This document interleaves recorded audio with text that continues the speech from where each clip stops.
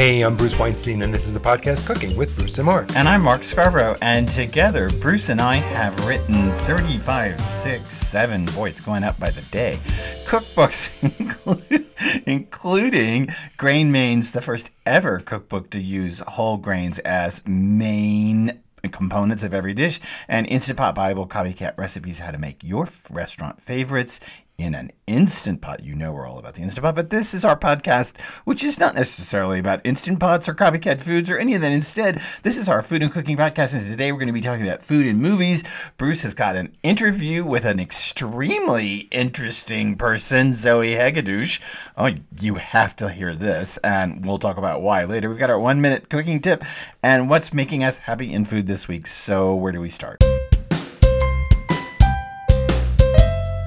We're going to start with food in movies, and we're not talking about popcorn and Milk Duds and, the food you eat when you go to movies. Although, you know that there used to be, in the old days, some theaters in New York where Mark and I lived, up by Lincoln Center, this little art house, and they actually still had bagels and logs. There is nothing like sitting in a movie theater with when someone near you is eating whitefish salad on a garlic bagel. And then flossing their teeth when they're done. It's disgusting. Lovely. I think that place also had, I don't think it was just your appetizing food. I think they had ham and cheese sandwiches and ham and cheese croissants, which is, excuse me, the grossest thing in the world to make a sandwich out of a croissant. That makes me vomit every time I think of it. And I don't care what Denise Mickelson says, and if she's even listening to this podcast, she loves croissant sandwiches. She used to be the food editor at Fine Cooking. She does like them. And back at that movie theater, too, God, this is food in a movie. So we watched this movie, The Ice Storm, with Sigourney Weaver. And at one point in the movie, she opens the freezer and pulls out a turkey. And, of course, it's a frozen solid turkey. And the old lady sitting right behind us, who was eating her whitefish and a garlic bagel, had to say, "That's the kind of turkey I buy." Yes, that was the kind of movie theater it was. Oh, God. I so miss New York in so many ways. What we want to talk about today is why food is so different in movies. And Bruce and I have done a lot of food shoots in our life. We've done, of course, all the shoots for our own books. We just came off a food shoot for our next cookbook, which is out this fall, Instant Air Fryer Bible, all about how to make food in instant brand air fryers. So we just came off that photo shoot. We've been on a lot of photo shoots. We've been on a lot of TV shows. We have Craftsy courses on air frying and pressure cooking. Bruce has Craftsy courses on knitting, but that's outside what we're doing right now. Anyway, those are very different from movie shoots, and we can easily think about best scenario movie food, right? What explain what's a great movie that you love the food in? Oh, I think the food, and if you remember this movie, Babette's Feast, if you're old enough, like I am, because the movie was made in the mid-'80s, and so if you were, like I was, in your mid-20s then, or maybe you've seen it since. Oh, really? I was a child. I was 5. I saw it when I was 5. Go ahead. I'm a cougar, I guess. Yeah. Something like that. It's a Danish drama. It takes place on the coast of Denmark in the mid-19th century in a small town, and a French refugee comes to the home of 2 Puritan ladies, and she ends up... Calvinists. Okay. The Christian needs to correct. They are Calvinists. Calvinists. And she is their housekeeper and cooks for them in 14 years, and she did keep one tie to France, though, and that is every year this friend of hers in France sends her a lottery ticket from Paris. Right. And remember, it's the 1800s, but she wins. And what does this woman do with all the money? She makes food. She buys wines, she buys incredible ingredients, and she cooks a feast for these Calvinist women that she lives with and for the whole town. Right. And these are people who don't drink and people who don't enjoy food. Right. So it's a whole fun thing watching them. They decide they're not going to enjoy it, but of course they can't not enjoy it. They can't not enjoy it because... all the quail and all that stuff. But, here's the deal. You say all that, and here's the deal. That food all looks beautiful. Partly because it's in candlelight, but it's not in candlelight. The reason that movie food looks so much better is because standing on the other side of that scene are lighting designers, food designers.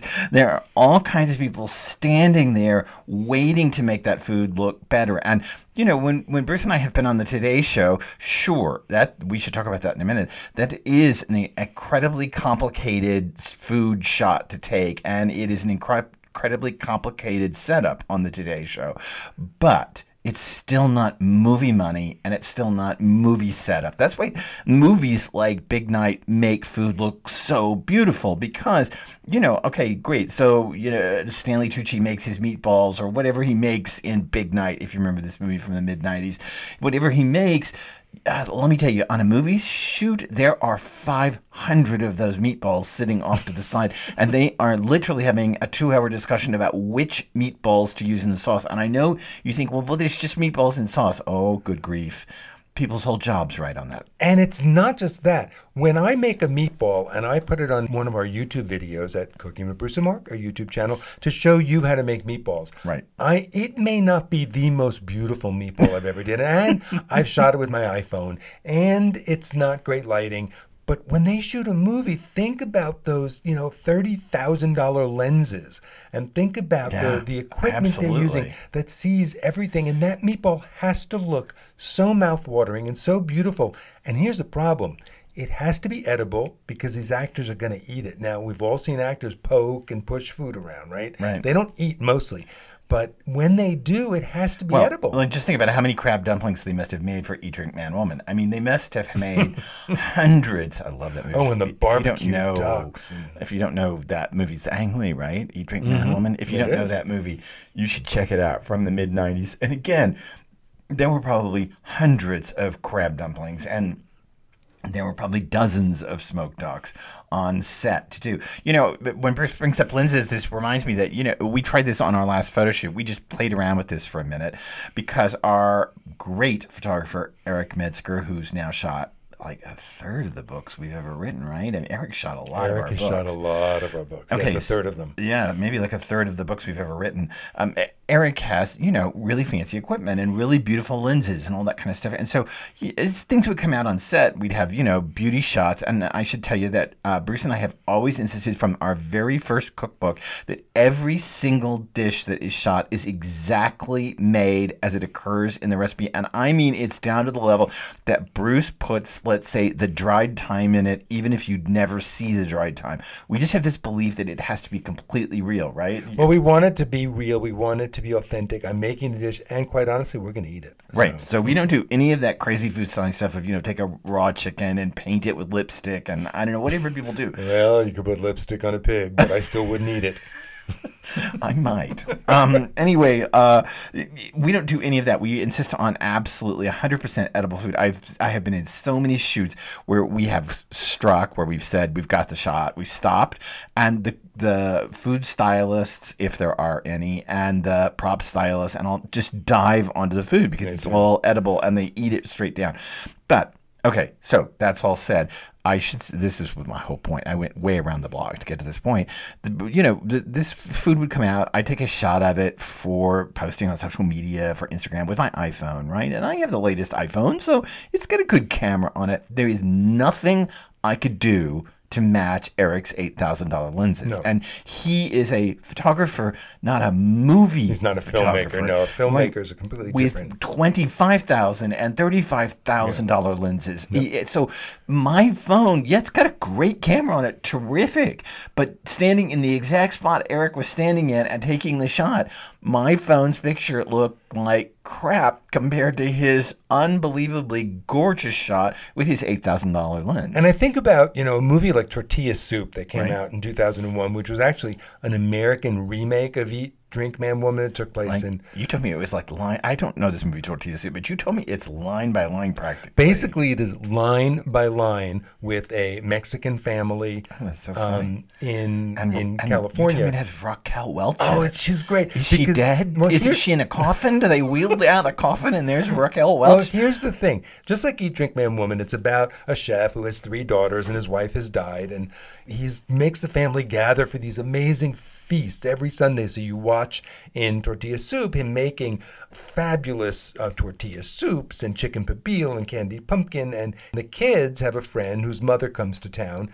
Her husband's dead. That's Raquel Welch. And she decides she's going to stick her claws into the chef. He wants her daughter. Mayhem ensues. That is it. But one can only imagine the level of food prep that goes on in a shoot like that with big celebrities like Raquel Welch. I kid about her being dead, but when you're paying celebrity money, then everything's got to look perfect. I can only imagine how much money they spent on the slice of pizza that Julia Roberts eats in Eat, Pray, Love. I can only imagine Julia Roberts' requirements for the pizza. I don't know Julia Roberts. I don't know anything about her requirements, but it could be, for example, that she doesn't eat cheese, which would mean it would have to be a tofu cheese and blah, blah, blah. I mean, there could be all kinds of issues swirling around that. And it's so different from the Great British Baking Show or the old Emeril Lagasse show or the old Sarah Moulton shows. Well, you're watching those shows to learn how to make something. Of course. We're watching these other movies that have food to be entertained, to see a story, and food happens to be a part of it,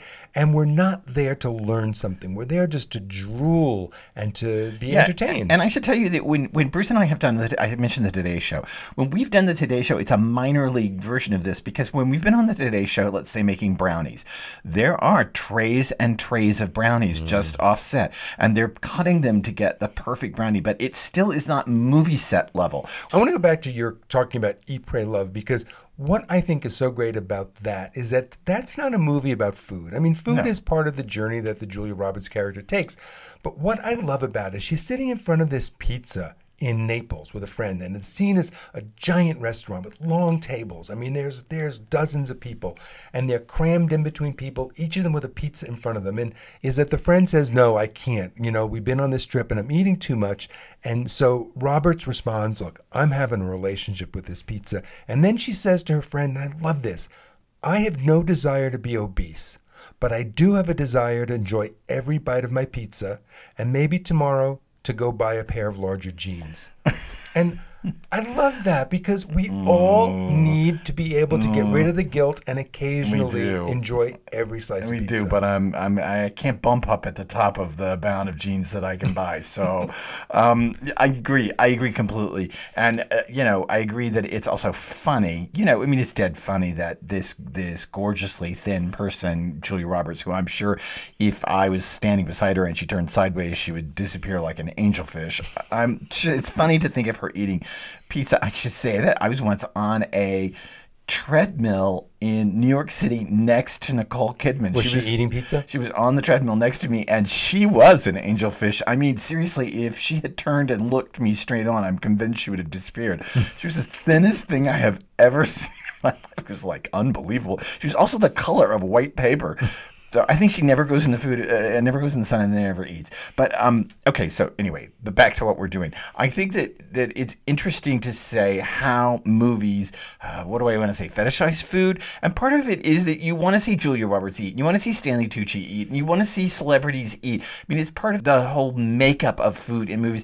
I don't necessarily want to see, no offense, Sarah Moulton eat or see Paula Hollywood eat, frankly. I don't want to see these people eat necessarily. I love how always on the Great British Baking Show, they always linger on them putting the food right in their mouths, Yeah, they don't do that in movies, and I wanted to see Raquel Welch eat, but she didn't.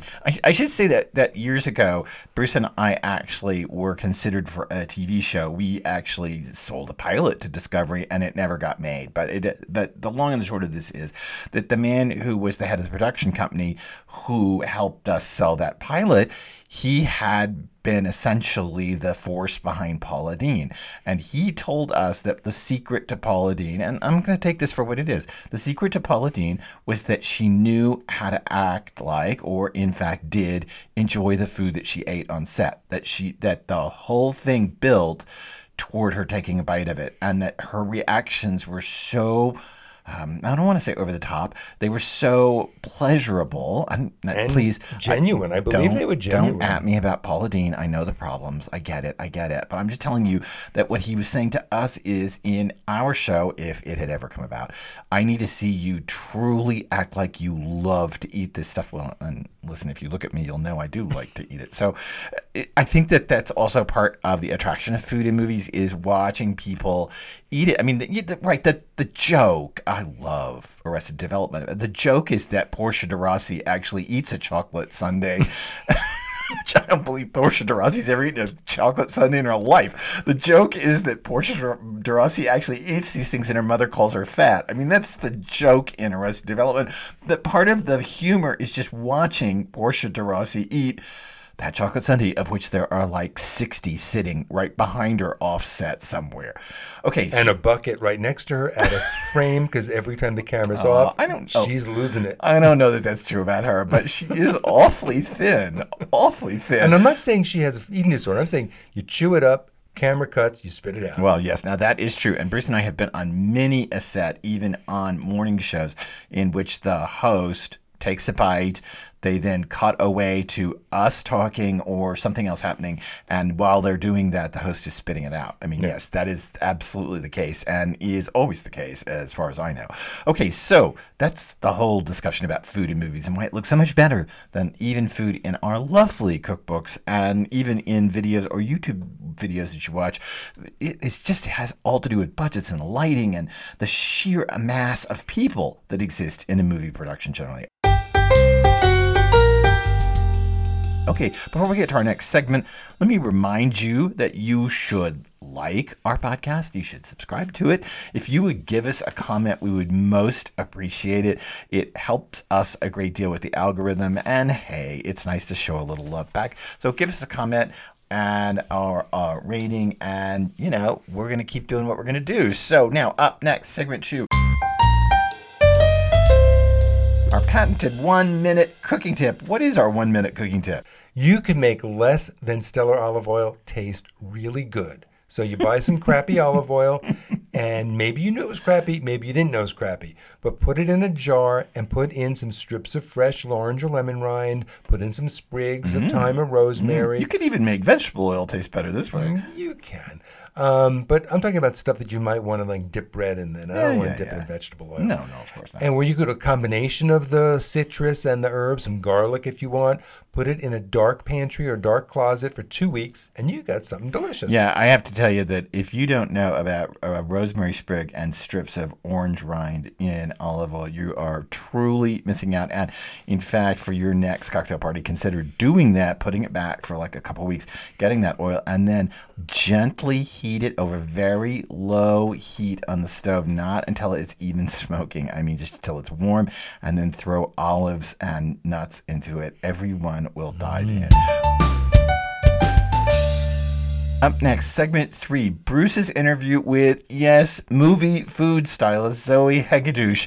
She's going to give us the lowdown on how movie food actually gets made. See, this was all building to a climax, and here it is with Zoe Hegedus. Today's guest is one of the most creative food people we have ever had on Cooking with Bruce and Mark. Zoe Hegedus, chef and food stylist with a master's in food design and innovation. Zoe has created food for movies like Dune and the art house horror thriller Midsommar. Welcome, Zoe. Hi, Bruce. Thank you for having me. So most people don't wake up and decide they're going to be a food stylist. I mean, for me, it was after writing my 15th cookbook, and I wanted to be more in control of how the photos of my own recipes looked in my book. What was your journey like? So I went to culinary school in Spain. So my interest for food was always there. But in the same time, I was also interested in art and design. And my goal was from the beginning was to unite food and design, food and art.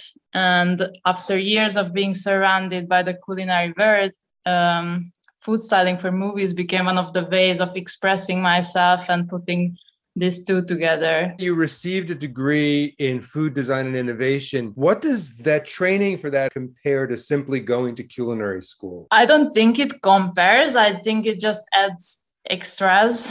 So it helped me, for example, broaden my view of looking at food, the ways of thinking of food. It helped me understand that there are other ways of working with food and not only the world of restaurants exists. On the other hand, I think culinary school or a culinary training is important, necessary also, because I'm handling food and I'm serving food for people. And on many occasions, I need and I'm using so many things I have learned in culinary school. So how did you get your first job doing food for film?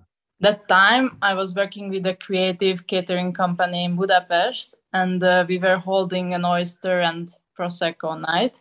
And the production designer from that movie came to the event, and we had a great talk there. And after that, one day he reached out to me and we started to work together. What are some of the challenges you face doing food for movies that you don't face when you're shooting just a beauty shot in a controlled environment for a magazine or a cookbook? There are many challenges. First of all, there is always something to solve quickly. You have to be much more flexible in movies than in other more controlled environments. Like, for example, I'm always dealing with to keep the food warm and to keep it fresh and serve in the right time for the actor to have it warm when they have to eat in the scene. There's very little time between shots to change the plates, so it can be quite a challenge. And also because I'm not always close to the set. So for example, I have my kitchen set up outdoor, but because there are no places indoors, so there is a distance, so it makes everything more challenging. When you have to change plates quickly for shot after shot, do you have to have 3, 4, 5, or 20, 30, 40 of the same dish? It really depends on the scene. I usually know more or less how much I will need. I know how much an actor can eat, so that's also something. I know that he won't be able to eat from an oyster 30 pieces, so I more or less know how much to prepare, because the director won't ask more than, 15, just because he knows that the actor can do that. But yeah, sometimes I have to have 20 or whatever. Yeah, it depends on the food. And how do you handle food sitting out for hours for a shoot? You talk about oysters. No actor is going to want to eat an oyster that's been sitting there for 4 hours. No, of course, I'm prepared. I mean, I'm always have a fridge and like everything I need, like to have everything under control, like temperature wise and like hygienically also. Is there a difference between creating food for an outdoor shoot than for something indoors on a set? I would say yes. Outdoor, there are more details I have to take in consideration. For example, the weather, the heat. But honestly, sometimes it can be as hot indoor as outdoor in the summertime. So it really depends on each scene and set. It depends on many things like the season, the location, the number of people eating. One of the last movies I worked on during winter had a scene with an oyster bar, which is already a delicate type of food. And the set was indoor. But honestly, it was so hot indoor as it would have been a summer day outdoors. So at the end, it didn't make a big difference. If the type of food is not specified in the script, I have the possibility to decide what food to use for the given scenes. I always try to be practical and hygienic. I would think that they always tell you exactly what. So if they leave it up to you to put the food out, how do you decide what you want to put out? I mean, usually there is, for example, one thing specified, like, for example, they want to see a fish. But sometimes it's just, there is a breakfast. So I'm usually starting with making mood boards and like making some examples of the food and putting it into the design and to see like how this whole thing like comes together. And then, of course, the director then can decide like what he prefers. I watched the film you worked on, Midsommar, and there was a huge cast. How do you deal with food allergies and food preferences? The food has to look the same for everybody. How do you handle that? I mean, I usually talk with the actors or I receive the information before the shooting to know allergies, intolerances, and preferences. But of course, if the cast is so big, I can't really know everybody's dietary restrictions beforehand. So what I try to do is ask them at the location. And if someone has some really special need or something, I try to replace their food with another option. Well, that can't always be easy. If you have to have lamb and somebody doesn't eat meat, I mean, how do you make replacements that look like the food it's supposed to be? I mean, usually the camera focuses on the main actors, let's say, and then the main actors, I always know what they eat and what they don't eat, so I can prepare. And if someone is vegetarian, then I will make a vegetarian lamb. How do you make a vegetarian lamb? To replace meat, there are some good substitutions. For example, I like to use oat. You can work with that quite well and put some things in it which changes the texture, and you can color it. I had watched an interview you did with someone talking about the movie Midsommar. It takes place outdoors. I understand when you shot that movie, it was very, very hot, and there are raw egg yolks sitting on top of a dish. And you came up with a very creative solution to replace those egg yolks because egg yolks in the sun don't work. Tell me how you did that, what you replaced to make that work. I used the spherification technique, which means that I made like a sphere from mango juice. So it's a culinary technique that you put this liquid into two different other liquids, which make this sphere. And then this sphere, you can like really hold it in some syrup or oil, or it depends on the flavor, and then you have that, and the texture exactly like an egg yolk. It sounds like that is the perfect balance of what you learn how to deal with food in culinary school, but you learn these molecular techniques in food design and innovation. Are you told up front whether the actors are going to eat or not eat? Yes. Also, if the main actors are eating, I have to know that, yeah. If you know they're not going to eat, does that make your job easier? Yes. Yeah, of course. When you do food for a set and you know the actors are not going to eat, do you still do real food or do you do fake food? I use 98% real food, but sometimes I have to use some base, which is not real. Like, it's like under it is, for example, not a tart, it's something else to hold it longer sometimes, but I'm trying to use real because it just looks more real, and the directors like that.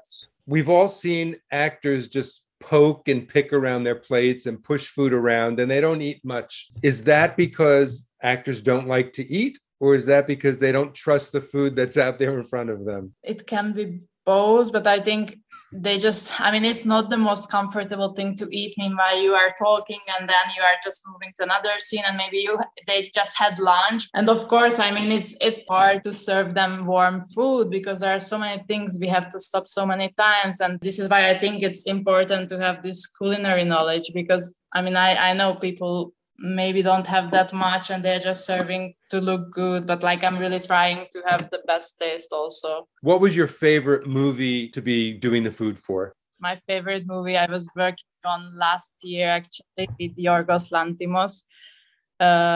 It will came out this year hopefully, called Poor Things. And why was that your favorite? It's quite a surrealist movie. And it had like amazing sets and designs. And what kind of food did you prepare for that movie? Kind of everything, like from breakfast scenes to dinners to different kind of restaurants. Well, I can't wait to see how that one comes out. What are you working on now? I'm working on the John Wick Origins series. The Continental, and I'm preparing for a Netflix miniseries called All the Lights We Cannot See. Do you find that your projects get more and more challenging as you go on? It depends. Midsommar was a big challenge and a really big thing to do. These two movies are interesting, but it's not that focused on food. Like there are some scenes and some like really part of it, but it's not the whole movie. It's about food. Zoe Hegedus, you add to the movies you work on in a tremendous way. And I thank you so much for sharing a few minutes of your time with us and sharing with us what you do. Thank you very much. It has been a pleasure. Okay, Bruce, that was fascinating, wild. I can only imagine what it takes, and I can only imagine the pressure of movie production. There is so much money on the line in every single shot, so much money being spent in every direction. I know that we pass out on our, $10,000 food shoots for cookbooks. I can only imagine what happens in movies. Okay, so finally, our traditional fourth segment. What's making us happy in food this week? I think I'm going to start. Okay, you start. It's tortilla chips. And Bruce is laughing because, I really have a weakness in life, and here's my weakness. Salty tortilla chips. I cannot let them alone. And last night, we had a beautiful vegan dinner out of our book, Grain Mains. It's this fabulous casserole of brown rice and millet and mushrooms and sweet potatoes and edamame and Chestnuts. ginger and chestnuts. It's a really beautiful, beautiful casserole. Bruce made it. It was very cold last night here in New England. It snowed. We had a fire. We sat in the living room. We were eating this casserole, but beforehand, he put out some bean dip and some corn chips, and I swear to God, I couldn't let him alone. I can't let corn chips alone. Tortilla chips are just my downfall, and I can't help it. They make me very happy. They make me happy, too. Salty and sweet, and they're my childhood in Texas, and well, there you go. I ate way too many of them before I got my nice vegan casserole. What's making you happy in food this week? What's making me happy in food this week is creme mousseline. Oh, my gosh. Now, all right, then. All right, so it goes right from tortilla chips. So I got the downscale crap out of the truck stop, and you got the French patisserie crème mousseline. So now, to be absolutely honest, I have never even made creme mousseline until this week, but it's a friend's birthday, and I was making a cake to celebrate his birthday. You should see this cake. It's insane. There's a picture of this cake up in our Facebook group, Cooking with Bruce and Mark. So if you go to our Facebook group, you can go through the photos there, and you will see a picture of this fraisier, this French strawberry cake. If you watch the Great British Baking Show, you know that seasons ago they had to make one for Mary Berry. Anyway, they did. It was one of their challenge things in the middle. And I overcolored my marzipan on top. It's a little too dark green. It's supposed to be very pale forest green. And mine is like deep sea emerald. It's crazy. But so creme mousseline, you take a pastry cream, right? What is that? Pastry cream is basically vanilla pudding, only super thick, so that when you cut it, it kind of holds. So think about what goes in the middle of like a vanilla cream pie. Mm-hmm. If you make it with enough egg yolks and real vanilla, the French call that pastry cream. Yeah, like what's in the middle of an eclair. Now, if you make that pastry cream and cool it, not completely, but just cool it down to like room temp, but barely warm. So when you put the back of your hand on the top of it, it has the barest warmth. Put it in a stand mixer, beat it with a whip, and beat in 3 sticks of room temperature butter. That is creme mousseline. Butter beaten into pastry cream and put in a cake with strawberries and I don't know what they had. Marzipan and raspberries, a layer of raspberries. And there's layers of genoise, and I brushed the genoise with melted marmalade. There's a layer of red currant jelly in there. Insane. Go look at the picture and join our Facebook group too, Cooking with Bruce and Mark. And when you're there, look through the photos and look at a picture of this fraisier cake with creme mousseline. It was an insane task. We should have shot a video of your making it, but you know what? We just didn't. And so we can talk about it on air. And come back next time, because next week we got more. We're going to start a 2-part series on barbecues and how to work with your barbecue and how to buy the best barbecue. Because despite the fact that there's snow on the ground in New England, spring and summer are coming. So got to fire up that grill. See you soon on Cooking with Bruce and Mark.